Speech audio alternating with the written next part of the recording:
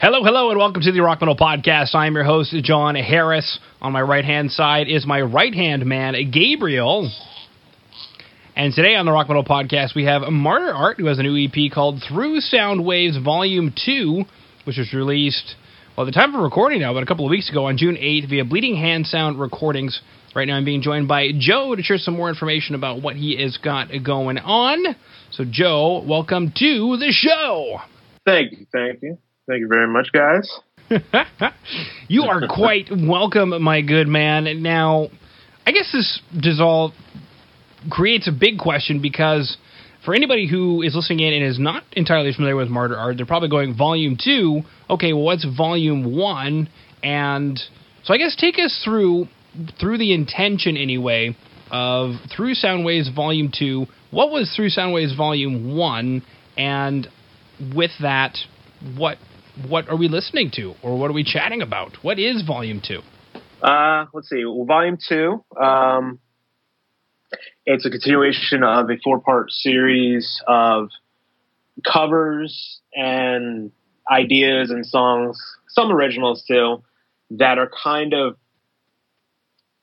like laying a foundation for the eventual 2-part original album, At the Core of Darkness, Part 1 and Part 2, which will be released in June 2021 and January 2022.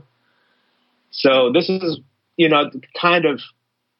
also kind of like a rebranding, like musically, sonically, and just, exploring more like horror elements of, like the 80s horror that I love, and then goth, industrial metal, like really focusing in on my sound, especially in production and even like composing originals on both volumes so far.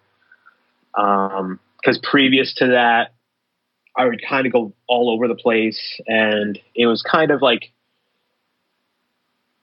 it would, from one song to the next, it'd kind of be so different that it kind of be a little too much to kind of take in all at once, sort of thing. Things would get lost in translation, really. So with the Through Sound Waves series, it's like, let me just do like 4 to 6 songs, really focus in on what I want to do at this specific point in time. And this is kind of like in a sense, like an echo or a reflection of what's going to come in an original form further down the line. Wow. It sounds like this is all premeditated murder on the ears. Pretty much. There's a lot of... I do have resting murder face. There's a significant amount of like very calculated dates here, because you mentioned that you got the 2-part original album coming in June 2021, and I think you said January 2022. That's correct. And then I've got here that the 4-part series, Through Sound Waves Volume 1, 2, 3, and 4, we have 3 coming in October 2020 and 4 coming in February 2021. It almost makes me think like you have a basement loft. I don't know if that's a possible thing. Basement loft, quite a thing. But you've got this space somewhere that you're hiding all of these songs, and you're like, you'll see daylight soon. I don't know. Yeah, pretty much. Yeah, it's like, and it's like I'm doing, 2 days ago, 3 days ago, I actually figured out what I'm going to do for Volume 3. Like what songs, what interludes, like what the main focal point is. I'm actually doing a custom guitar wrap on one of my 8-string guitars to actually reflect both 3 and 4. So I'm doing both the 3 and 4 at the same time, and then splitting up the releases, which is going to be very much, in line with like a Nightmare on Elm Street, like the soundscapes created in the original film. Mm-hmm. But then kind of like metal, incorporate metal and like Hitchcock inspired atmosphere, where it's just like there's tension building, and then it'll blast into a cover song. And then I'm going to have an original that's actually going to appear on At the Core of Darkness on the release as well. So it's like, it's kind of slowly merging into that next phase, which is going to be those 2 original albums. But as far as having accessibility, I have my own, studio set up in my apartment. And while I'm doing all these EPs and working on the album, I'm also going back through my back catalog and remastering, re-EQing, and slowly re-releasing those, even going all the way back to like when I was 18 or 19. And that, when that's all completed, it's going to be like a 20 disc set where I'm going to do like a super limited edition box set. And then when Through Soundwaves 1 through 4 is done, that's going to be its own little box set as well. And then there's other stuff that's going on before Death Court Darkness. Okie dokie. Now, something you mentioned, okie dokie. You mentioned, make Nightmare on Elm Street metal, and I immediately thought of the soundtrack to Nightmare on Elm Street, which is none other than Dawkins. Yeah, part 3, yeah. Dream Warriors. Exactly. I don't know how much more metal you can get blasting the dude back to hell with a guitar solo. I know, right? And I was like, I even when I was a kid, I actually had a George Lynch guitar. I didn't even know it was a George Lynch guitar because someone painted over it. No. And bastards. There was this. I guess it was like this guy was like really religious and like got like really offended by the artwork, which was like skull and crossbones and fire, and it looked like hell. I painted like triangles and squares all over it. So back in the 90s, there was this thing called QRB, like quickly restores beauty. And you would like peel off the paint and then it would take the finish off and then you could stain it a different color. So I was going to do like a blood red stain. But when I pulled the paint off, it just unveiled itself. I was like, what the fuck is going on? And I looked it up and it was like, it's a custom George Lynch guitar. And I'm like, oh my God, I got this for like $200 at a local music shop and they had no idea. Wow. Now that is a good story. I mean, send you the photo. Yeah, well, please do, my good man. I'm a big, massive George Lynch fan. I even listen to Dawkins now, and I'm like, man, that is crushing guitar tone. And, I always like to point out those modern metal amps. How much metal did we grow up listening to that was not made on a 5150 or a rectifier because they hadn't been invented yet? Oh, yeah. I even had, for when I was younger, I had a Dawkins sort of a mixed VHS sort of video mix sort of thing that they officially released, where it's like Into the Fire, Dream Warriors, yes. And then like them in Japan, like touring, like when they were like really blowing up. And then like they had interviews and they showed his guitar rig that he would bring with him into the hotel rooms.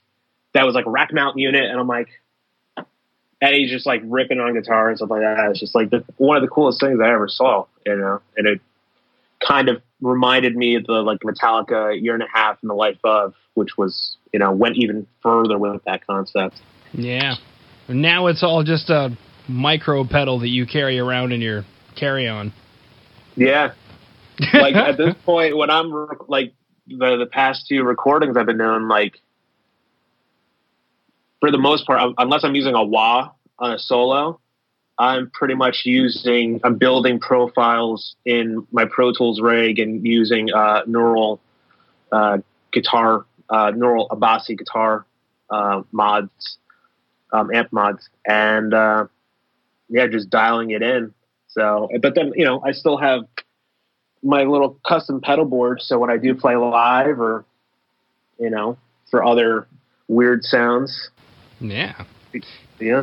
Now, aside from what it sounds like, this guy with who didn't like the guitar, it sounds like to me like he gave up the perfect drug. So, something that you mentioned is that you've got some covers on the tracks. Obviously, like industrial metal, Nine Inch Nails definitely does come to mind. But I guess I'm curious, why gave up the perfect drug, and why on Through Soundwaves Volume 2? How did you feel that what this EP needed as a body of work to be complete is this particular Nine Inch Nails cover gave up the perfect drug? Well, the funny thing is, like, I don't know, 4 or 5 years ago, I was going through like Trent Reznor made all these stems available for his previous recordings so you could download and like single out his multi-track. So you could hear a programming track on one song, or you could just hear vocals, or you could hear guitar or drums or whatever. And I was like, oh, I'm going to do like 4 or 5 different covers, you know, learn what he did, do my own version, and then get rid of the stems or whatever. So for, I don't know, 2 years or so, I was like, I'm going to do March of the Pigs, because that is just, you know, playing live, like people will like that, and that's just a balls out metal song. And the closer and closer I got to recording, or after I did volume 1, I was like, I think that idea kind of just ran its course, because I also research covers that I'm going to do. I research and listen to other versions, and if I think someone's already done a better version than I can do, then I abandon it. And I'm just like, you know, I don't think I could really put my own spin on it, or I don't think I can put my own sort of, or interpret it really. So Gave Up was kind of, you know, there was a little bit more room. Like I could like add in like kind of like a Kill 'Em All inspired guitar solo that works with the chord progression and like the sort of speed metal vibe of Gave Up. And as far as the song, The Perfect Drug, I fell in love with that song first time I ever saw the music video on MTV back in the day. And I just got to the point when with the Gave Up song, I'm like, I don't want to end it the same way as the original. I'm like, how the hell do I make these work? I'm like, okay, well, yeah, I figured out a transition, which was kind of like the breakdown of the original Perfect Drug, and then that just led to the ending. So it's kind of like you're going through a roller coaster of insanity. And then it finally, you know, resolves at the end. Mm-hmm. Beautiful. Now, one of the other tracks we're going to chat about today is The Current Subsides, and one of the things I actually loved it, because you mentioned, you know, soundscapes and that you do a lot of the recording and whatnot yourself, and something I really dug, especially as a mix engineer, is the stereo percussive effect, whatever it is that you've got going on in the beginning of the song, and then right in the middle in this, you know, space that's available because of what's going on the sides, you have a monaural guitar, at least one or two, I can't remember. But I just loved how you just like, here's your lane, stick to it, and then you've got this, you know, motion, speaking of a current, this motion going on the sides that is just absolutely fantastic. Thank you. Yeah, that all kind of just, I didn't really think of it. It just kind of pretty much, as you know, I came up with the basic arrangement and whatnot, like in maybe half an hour. I heard about a friend of mine who I went to high school with. He passed away. And so that kind of, you know, it's like, Jesus, you know, like we're still young, you know? And so that kind of bummed me out. And as in every aspect of my life, music's always been there. So it's like, you know, creation through music, to kind of help with that. And then I didn't really think of anything of it, but then I was just like, I think there's something more to it. So then I started scribbling some lyrics that are in reference with the future album. And then it just like, I was just kind of building pieces. So I recorded rhythm guitars, the distorted guitars, and then just put in some percussion, then tracked the drums, and just like started building layers and layers and layers. And then started editing backwards to just kind of cut out any sort of lagging sort of, you know, I try to like get the most out of what I'm doing, like per measure. It doesn't necessarily mean like filling it with as many notes as possible, but it's got to have purpose. So if the purpose of that section of song is just like hanging on a chord, putting some water samples from 2 years ago, and then going right into the heavy aspect of the song, then like that's what it needs. I love the fact that you said, you know, it's got to have a purpose. I just imagined like an angry dad being like, you know, you're a great child. I just want you to have purpose. And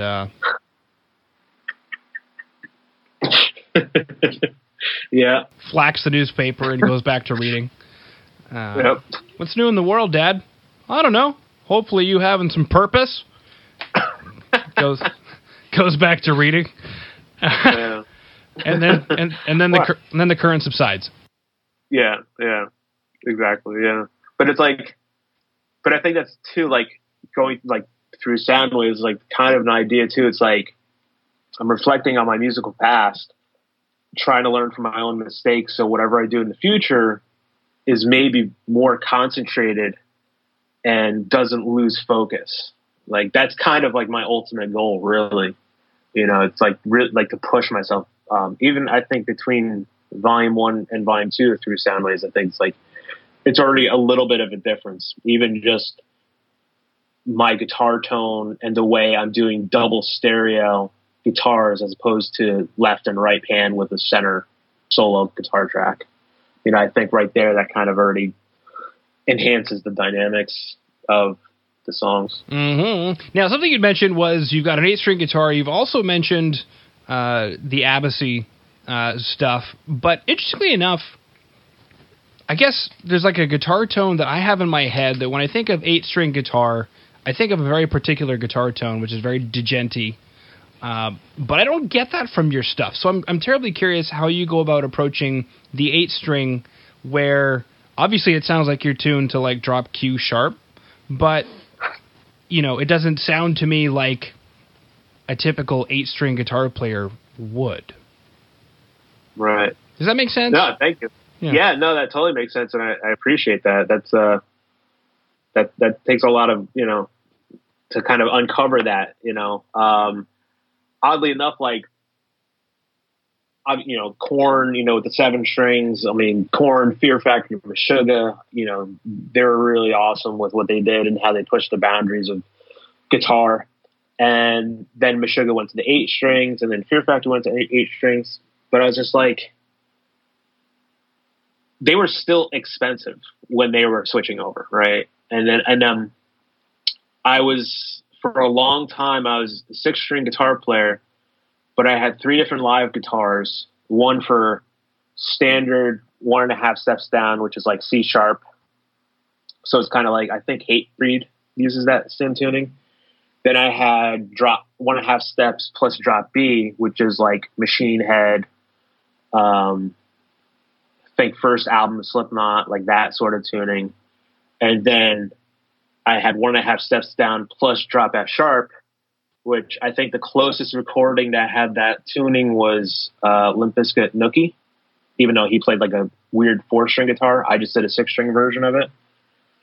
So it got to the point where I was just like, what the hell? I can't do anything. And my tone just I always felt like my guitar tone sounded like crap. And somehow came across a video of Tosin Abasi from Animals as Leaders. And I was just completely blown away. Like, I had never heard a guitar player like that. I had never heard a guitar tone like that. I was just like on every front, and I'm like, and he's playing an 8-string. I'm like, what am I missing? Like, I need to make this happen. So it actually took me a while before I even got a 7-string, which then I was just like, after a year of a 7-string, I'm like, I just need to go to an 8-string. But I had to figure out how I was going to make the tunings work so I didn't have to tune between different songs. And also think long term about my tuning setup where it would actually allow me more opportunities to do something unique, I guess, for me down the line. So my current setup is it's F sharp. So from like the first string all the way to the lowest string, it's F sharp, C sharp, G sharp, E, F sharp, B, F sharp, B, F sharp, or something like that. I don't know. It's super crazy. Actually, yeah, let me just double check that. Is it? Yeah, F sharp, C sharp, G sharp, E, F sharp, B, F sharp, B. And, or F sharp. Flip the F sharps and the Bs. I'm still waking up. But as far as guitar tone, like the tonality of it, I've had like one real amp in my life, and that was a Crate full stack. That's not a real amp. That's a Crate. Get out of here. I know, right? Yeah, I know, right? It was a half stack, and then I got two 12-inch subs, and this was back in my previous band. But it always sounded like shit to me. Because it's a Crate. Yeah, I know, right? I know, right? Oh, dude, I always wanted the Blue Voodoo so bad. I'm like, ugh. But I was never happy with guitar tones through guitar amps. And then I was playing through bass amps, and I'm like, this is much better. But I was just kind of, I don't know, like having to rely on an amp where like you can't, like I like the idea of being able to recall a specific sound at any moment. Like, you know, working with like the Boss GT8 multi-effects processor, like that did a lot for me. Like early records like Our Beauty Chaos Volume 2, Volume 3. And it was great that I could build in patches and go like song banks or even album banks. But I did like the sound of playing a guitar through a bass amp. So then I was just like trying to reverse engineer, like, how do I do that and replicate that sound closely, but using guitar simulated cabs. So it was just a lot of tweaking and geeking out and just, you know, just like researching like, oh, Peter Steele's bass tone and Jason Newsted's bass tone and Tosin Abasi's guitar tone and the Black Album guitar tone, and then just throw in some Kurt Cobain chorus on there, and then that's kind of what like I've kind of hit, you know, or at least got close to, I think. Well, I mean, at least one of us has then heard Jason Newsted play the bass. Well, no, on later albums they mixed him in, but I know, right? But no, if you listen closely on the Black Album, you can actually hear him, and the dude thunders. He definitely does. A lot of respect. Oh, the Black Album, he's right there. And Justice for All, it's like, you gotta like, the only way I've been able to hear his bass guitar is on vinyl. Interesting. Okay. Very cool. And that doesn't make sense because technically you lose, I think, anything from like 40 hertz or below or 50 hertz below. So it's maybe because it's 180 gram and you're getting more of the sound wave within the needle. I don't know. It'll take more of the woof away from the guitars that would be otherwise covering it up on the sides of the stereo as it monos that roughly 40 to 50 hertz. And then as it becomes more mono, you can then probably hear more of the 1 to 3K where the bass would poke through anyway. Right. Oh, okay. Yeah, audio engineer. What? Hey. I learned something. Yeah. Cool, but I mean that definitely works. I mean, it makes sense because Fender Bassman is one of the top clean guitars, or clean amps for clean guitar sound, but it's a bass amp. And you know, even years ago, I remember finding that out by accident because I was going to go play a gig and I had like a Zoom pedal with me, and this shows you how old I am. A 505? Something like that, yeah. And the thing sounded wretched through anything, and obviously it will, but I remember I got there and they said that they would have a backline for us, and all they had was a bass amp, and I plugged into it and I was like, this thing can sound good. Yeah. And then basses through guitar amps is also another way to, speaking of getting the bass to cut through, if you need a really nasty distortion sound, consider a guitar amp for a bass. Yeah. Who knew? Oh, yeah, I don't have any physical amps, but I like when I'm tracking bass or whatever, I actually run it through my amplitude, and it's a guitar. I think it's a bass head through a guitar cab. You can do anything in the world now. Yeah, I know, right? Anything. All right. Now, speaking of being able to do anything, something that was released earlier in June is, you know, Volume 2 through Soundwaves, and we've been chatting quite a bit about the EP and the series of EPs, and you've got a couple of albums coming up. So I guess one of the things that you had mentioned that I want to touch on, you know, before we get into, I guess, any other news would be, you mentioned that you are basically honing in on a sound that will eventually culminate into a 2-part original album. And is it late enough in this process for me to ask, what direction that is, what you're hoping to do, or is that something that you are leaving yourself open to? That even as of January 2022, you're surprised by what has been released? I think, like, as far as like compositionally speaking, or like kind of production, or just like in general. I guess just in general, or maybe compositionally. Production wise, I just believe that you'll eventually, get better and better and better. That's the only thing. But compositionally, obviously, aside from getting quote unquote better, you mentioned you're kind of like all over the map and you're narrowing in. So I guess the question is, what are we narrowing in on? I think it's just finally having an auditory identity.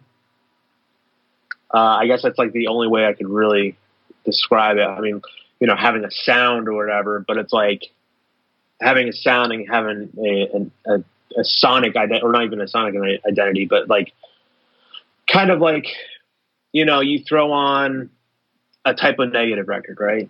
Like, I'm not saying I am anywhere near as good as them, but New York represent, and rest in peace. But you put on a Type of Negative record and you know who it is. Korn puts on, you put on a Korn record, you know what that is. Like, that's like one of my goals as a musician and as a composer. It's like, even if it's a metal song or there's something that's kind of got influence of pop or acoustic or anything like that, like it has, like you'll listen to it and be like, oh, that's Martyr Art, like that sort of thing. So I focusing in more on an identity, but then within that, there's a spectrum of like, light and darkness, and just a whole spectrum of musicality that I can kind of weave in and out, and then it's all connected, if I do it in a certain way that it makes sense, sort of thing. But as far as like at the Core of Darkness 1 and 2, it's kind of like in 4 different pillars of music that it's an overarching storyline between the two, but the way that the compositions are being performed and written, it makes sense. Like, even if you take the songs out of the series of songs, like the song itself makes sense. It's like its own sort of story within an overarching story. Okay. A story within a story, like a dream within a dream. It's like Inception. It's like, I don't know, if you put filet mignon inside of a pastry. Oh, and that's a Wellington. Never mind. Yeah. It was like me going through what I think I could ever experience as far as madness in my life. Like the complete low point of my life, like complete destruction of what I had as a life, like just, and it, things just being taken away, things out of my control, and just kind of left with nothing, sort of thing, and then building back up from that. And that's kind of, without going into super specifics, that's like the whole plot of that album. Yeah. Well, I mean, it gets real dark. Well, when you love like blood and there's blinding lights and you happen to be the chosen one, sometimes that happens, and you just got to wait for the current to subside. Yeah, and then you run into it at the end of the movie, and then you're like, oh, this was a stage. The world is a stage, or how's that? A little Truman Show reference. Yeah.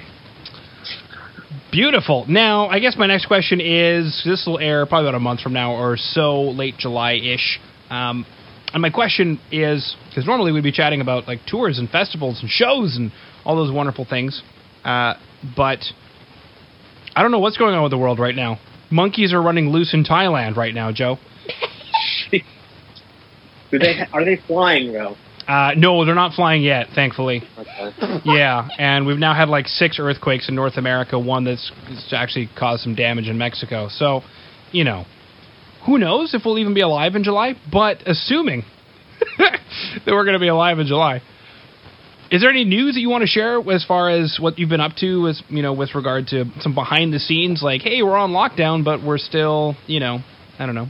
Yeah, I mean, as far as by that point, I'm actually going to be having some build videos that I've been doing, like my guitar that I used on the last 2 EPs and the drum set I'm building for Volume 3 and 4 and the album.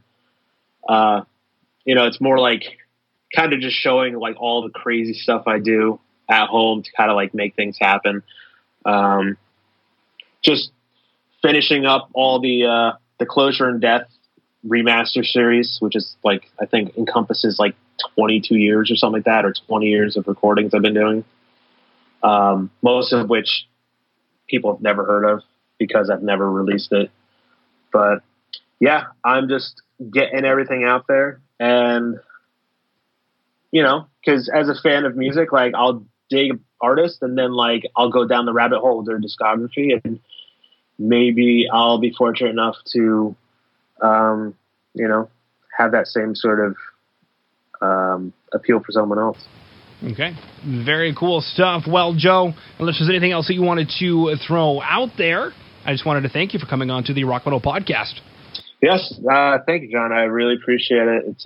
This was awesome, man. Really kicked ass. Had a great time. And thank you, Gabriel. Thanks for helping out.